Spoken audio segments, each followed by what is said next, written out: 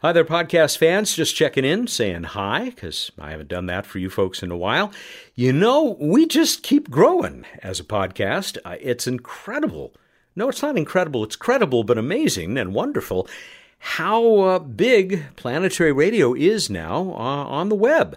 And you're largely responsible for that. After all, you're listening. And some of you have taken the trouble to review us. Post something on iTunes or Stitcher or SoundCloud or wherever you find us. Maybe it's at planetary.org/radio. But I will ask, as I have a few times in the past, if you have not given us a rating or gone even beyond that and done an actual review, I would be extremely grateful if you would do so. It makes a huge difference to those sources of the program and to other, at least potential listeners who might only blunder upon us online and need a little peer pressure, a little peer assistance to find out just how much fun we have with this show. Thanks very much for the help. I hope you enjoy this week's Out of This World program. Here it is. An Earth-like world right around the corner, this week on Planetary Radio.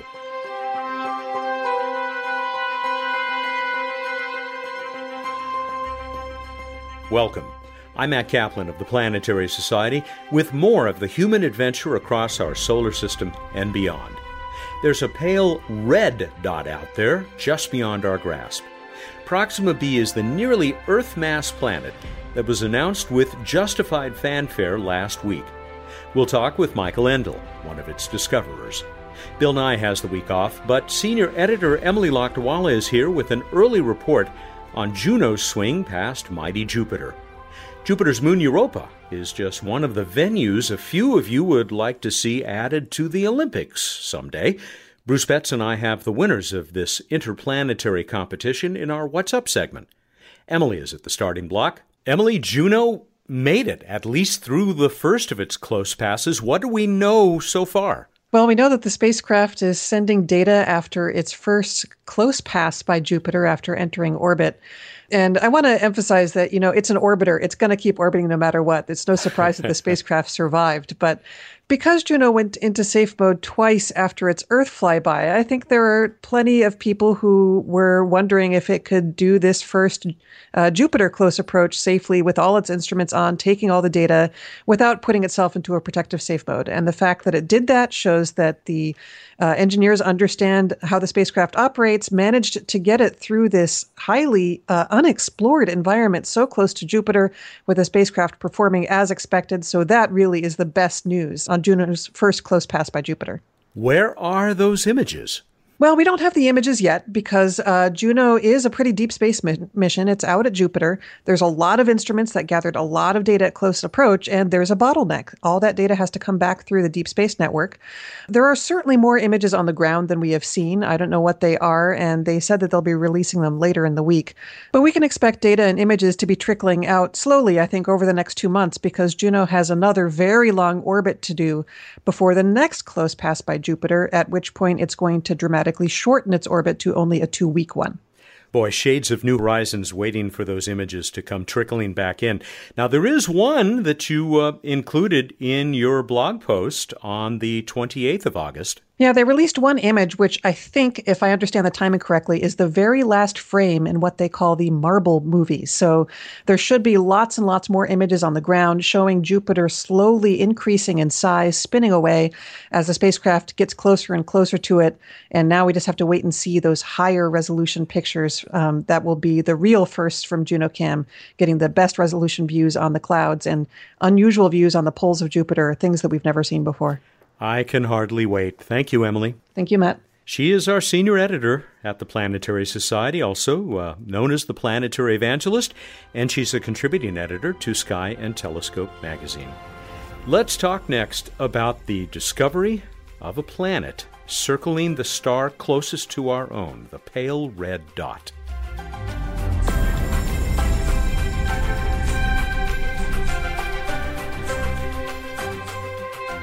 We now know that a world resembling our own in some important ways revolves around the nearest star to our own sun. We journalist types were warned a few days early that a major announcement was coming from the European Southern Observatory. That gave me time to arrange a conversation with Michael Endel.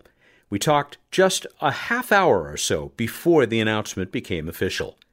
Michael is a research scientist and lecturer for the University of Texas at Austin's McDonald Observatory. As you'll hear, he led work several years ago that delivered a tantalizing hint of a planet at Proxima Centauri, just 4.5 light-years from Earth. Now he's a member of ESO's worldwide Pale Red Dot team that has confirmed Proxima b. Pale Red Dot, that's a tribute to Carl Sagan, of course, who referred to distant Earth when it was imaged by a rapidly receding Voyager spacecraft as a pale blue dot. It was actually called during the press conference a possibly momentous discovery. I agree with that. All I can do is congratulate you. Thank you very much. I'm very, very happy.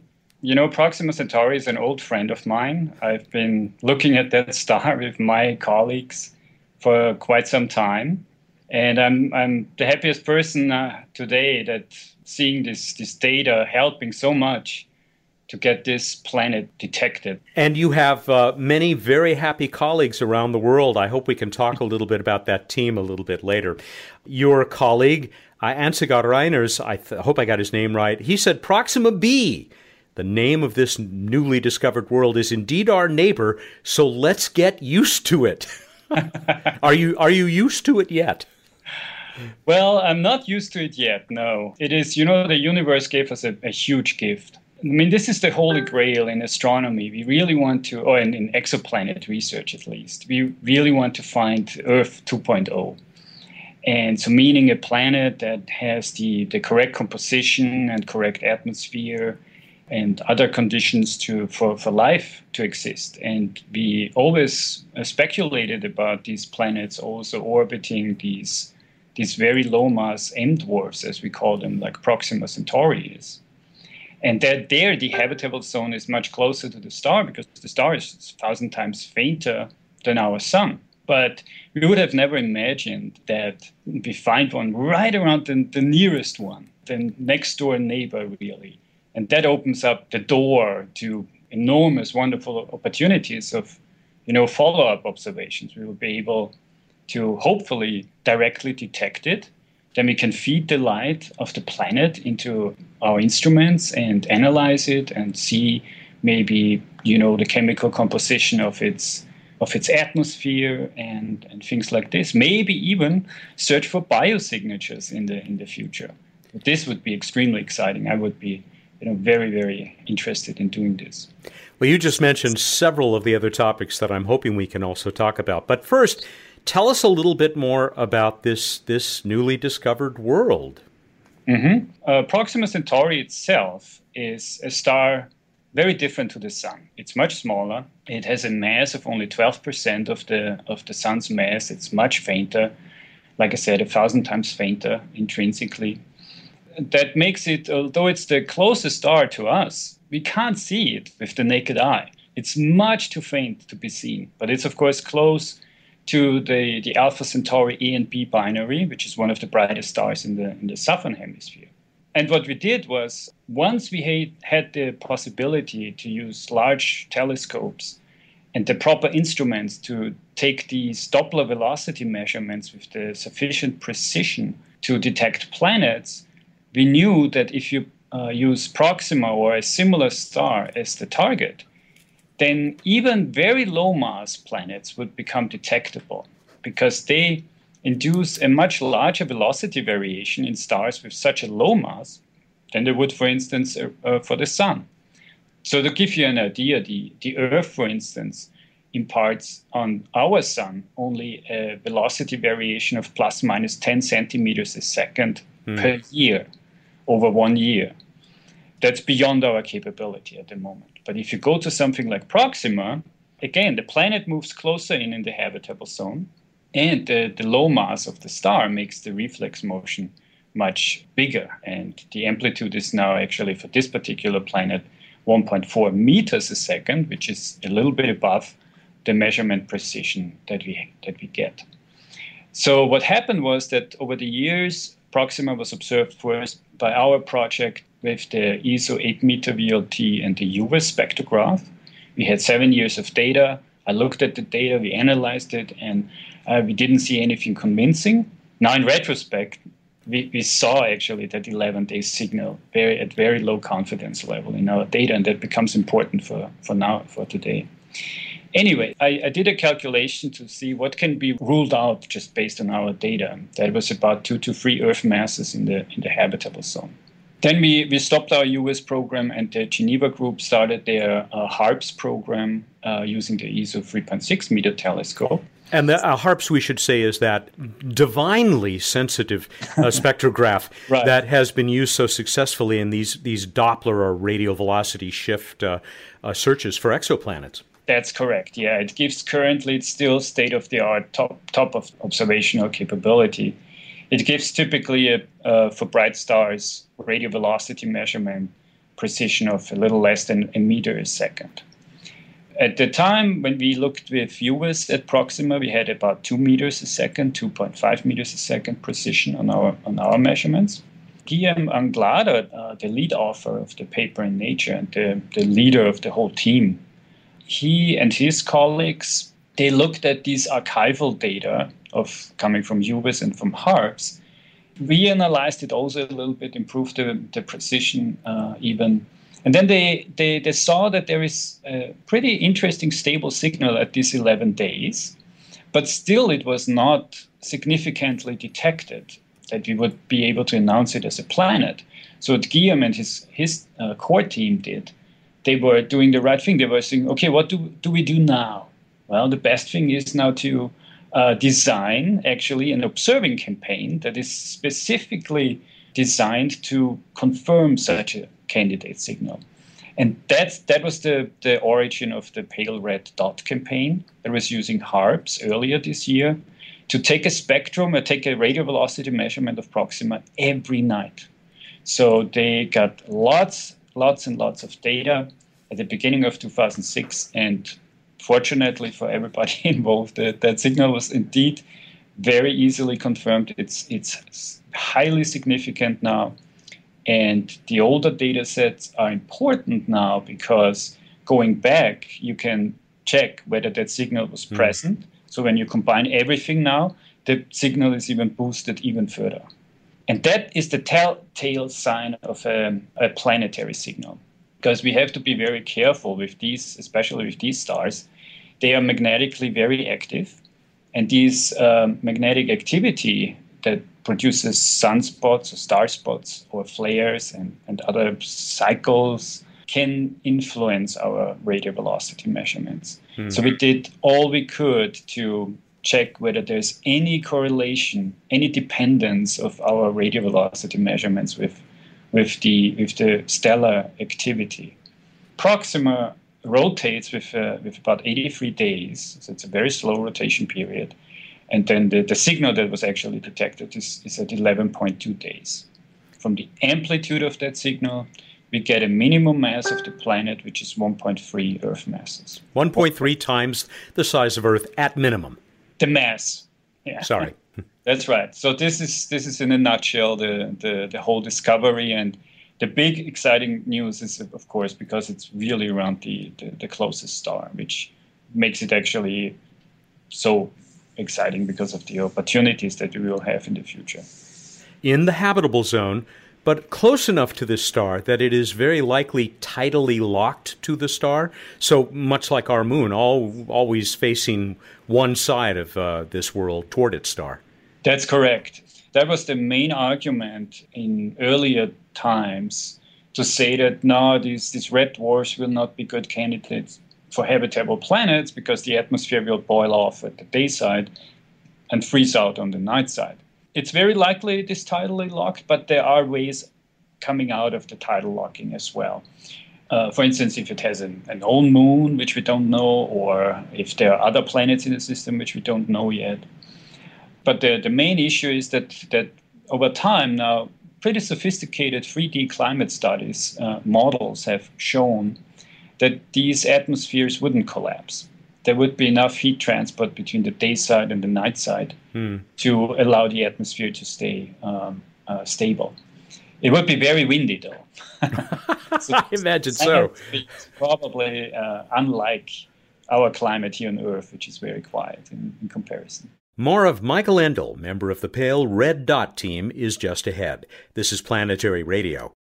Bill Nye here of the Planetary Society. Now, this is the 100th anniversary of the National Park Service. So for 100 years, the Park Service has been preserving our natural wonders so that we can go to the parks and wonder. Wonder is what drives so much of science. And as astronomer Tyler Nordgren likes to say, half the park is after dark. So when you're in our national parks, please look up at the night sky and wonder, because we want everyone in the world to know the cosmos and our place in space. Hi, Emily Lakdawala here with big news from the Planetary Society. We're rolling out a new membership plan with great benefits and expanded levels of participation. At the Planetary Society, passionate space fans like you join forces to create missions, nurture new science and technology, advocate for space, and educate the world. Details are at planetary.org/membership. I'll see you around the solar system. Welcome back to Planetary Radio. I'm Matt Kaplan. Proxima b is the just-discovered world that circles Proxima Centauri, the dim red dwarf that is the closest star to our own solar system. Michael Endel of the McDonald Observatory is part of the Pale Red Dot team that made its big announcement on August 24th. It is, as I said, a very international, a very diverse team. People all over the world taking part in this. That's right. Yeah, there are people in Australia, there are people in South America, in Europe, in the US. I probably don't even know all the countries on the team. It's a huge team. You've seen the offer list. I think is like 30 people. Yeah, it's a long list that we'll put up a link to the press release about this announcement, and you can see the names of all of the investigators, which, of course, Michael is one of those co-investigators on this study. I have to ask, because I know I will be asked by audience members, if Proxima b will, now that we know it's really there, perhaps get another name someday. It occurred to me that there's a film director named James Cameron who might have a nomination for you for that name, Pandora. As far as I remember, the movie Pandora was around Alpha Centauri A. It was also a moon of a large planet. Exactly. It was a moon of a giant planet. And it was very funny for me because for my PhD thesis, I actually calculated the limits that we can set for giant planets around Alpha Centauri A and B. And they showed that there is no gas giant planet in the habitable zone of A or B. So apparently James Cameron didn't read my paper. Sorry about that, Jim. You mentioned the possibility of directly imaging this world. How soon do you think that might actually happen? And are we getting close to having the tools to do that? Yes, we actually do. Because of the proximity of Proxima, it's still very, very difficult, very challenging. I mean, the separation is very, very small on the sky because the planet is so close to the star. But it's not totally out of reach of current technology. So I'm already talking to experts in the field to see what they can do, and some say that their instrument is not able to do it. The other ones say that, yeah, it might be possible. It's just really on the verge of what can be done. And the problem is we have no idea about the size of the planet and the albedo, which means its reflectivity, because we would try to detect it in reflected light. So it's kind of hard to estimate, but we are running those numbers now. And currently it looks like it's probably not possible like within the next few months or a year or so. But if you would design now, for instance, a small space telescope to do specifically this, that's not a problem at all. It will take, of course, longer time, but a dedicated space mission now to image this planet around Proxima would be fantastic. And then, of course, we will have the next generation of large aperture ground-based telescopes. So the University of Texas at Austin is partnering the Giant Magellan Telescope project, the GMT, that will be built in Chile. So it will have direct sight to Proxima. Yeah, construction already underway on that project. That's right, yeah. to be completed sometime in the mid-2020s. And then it will have a very high-powered so-called adaptive optics system, which will compensate mostly for all the atmospheric turbulences. And with such a large aperture telescope, you have a very, very high spatial resolving power. So probably at that stage, we will be able to, hopefully, to directly detect it. If the transit is not detected earlier, I mean, there is a small chance that the planet even transits Proxima Centauri. If that would be the case, then that would be just absolutely fabulous. And that is something I bet you would be involved with, because you've spent a good deal of time confirming results from Kepler and now the K2 mission, right? Which uses that transit technique. That's right, yes. So currently I'm actually not directly involved in any transit search. What I would like to do, if the transit is detected, first, I mean, there would be a completely new type of information coming in. We would have a radius estimate for the planet. So together with the mass, which we would then know is the true mass, 1.3 Earth masses and, 1 Earth radius or 1.5 Earth radii, we would get a mean density. Then we can really talk about the composition of the planet. But what I would specifically would like to do is then to do what we call transmission spectroscopy, which is also, of course, very challenging because the atmosphere of such a small planet would be very, very small. But we do this already with bigger planets, where we see the starlight filtering through the atmosphere when the planet transits. And from what the atmosphere takes out, we can infer some kind of the chemical composition of the atmosphere. So this would be something I would be very interested in doing. Something that we've talked about recently on this program, that we are now gaining this ability to actually analyze the atmospheres of some exoplanets. Do you think one of the things to look for in that atmosphere on Proxima b would be oxygen? Absolutely, yes. So if we really can, if it transits and we can get transmission spectroscopy with the high enough quality, and then there's also, of course, the James Webb Space Telescope will be launched in a year or two, which will be an exquisite instrument. If we see oxygen, carbon dioxide, water vapor, methane, the combinations of these chemicals, of these molecules, then the likelihood that there is some kind of life, even apparently similar life to Earth life, even if it's just microbial, this would be the discovery of all time history.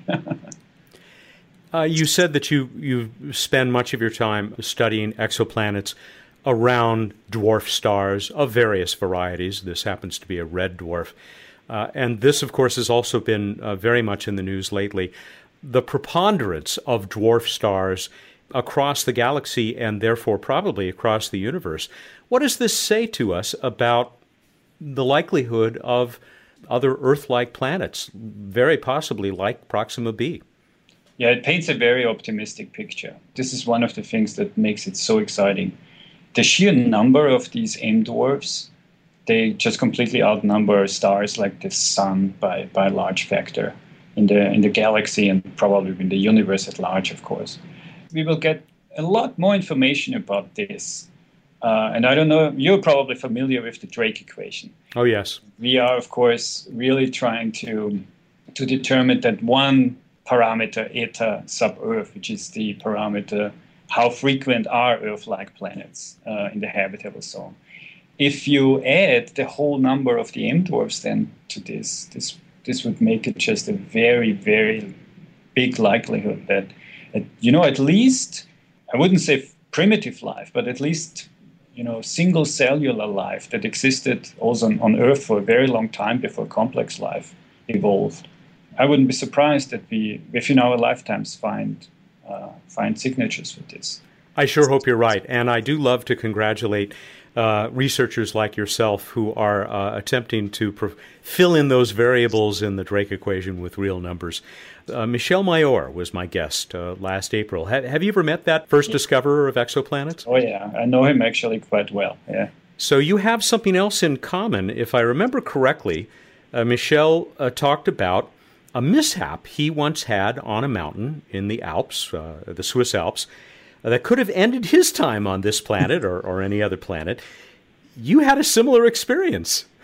Oh, you mean the crevasse on top of the summit ridge of Aconcagua? Yeah. Yes, yeah. Yes, that's true.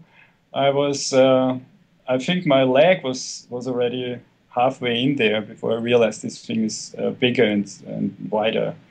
Yeah, these hidden crevasses are really, really a big danger, and every mountain climber is, of course, aware of it. And it could have ended a very beautiful day, in a very nasty way.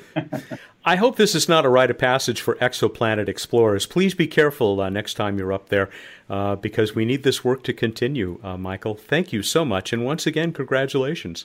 Thank you very much. Michael Endel. He is a research scientist and lecturer at the famed McDonald Observatory, part of the University of Texas at Austin, and he has devoted most of his professional life to the discovery, confirmation, and also the characterization of exoplanets, these world-circling other stars, including the one just announced, Proxima b, by far the closest to our own solar system, and one that no doubt will be worthy of much, much more study.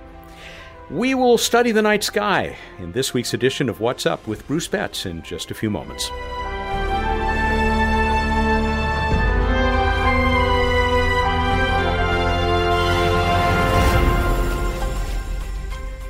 Time once again for Bruce Betts on Planetary Radio. He is the master of all things in the night sky, which is why he joins us each week for What's Up, and he's the Director of Science and Technology for the Planetary Society. I mean, if you care about such things, hi. Hi.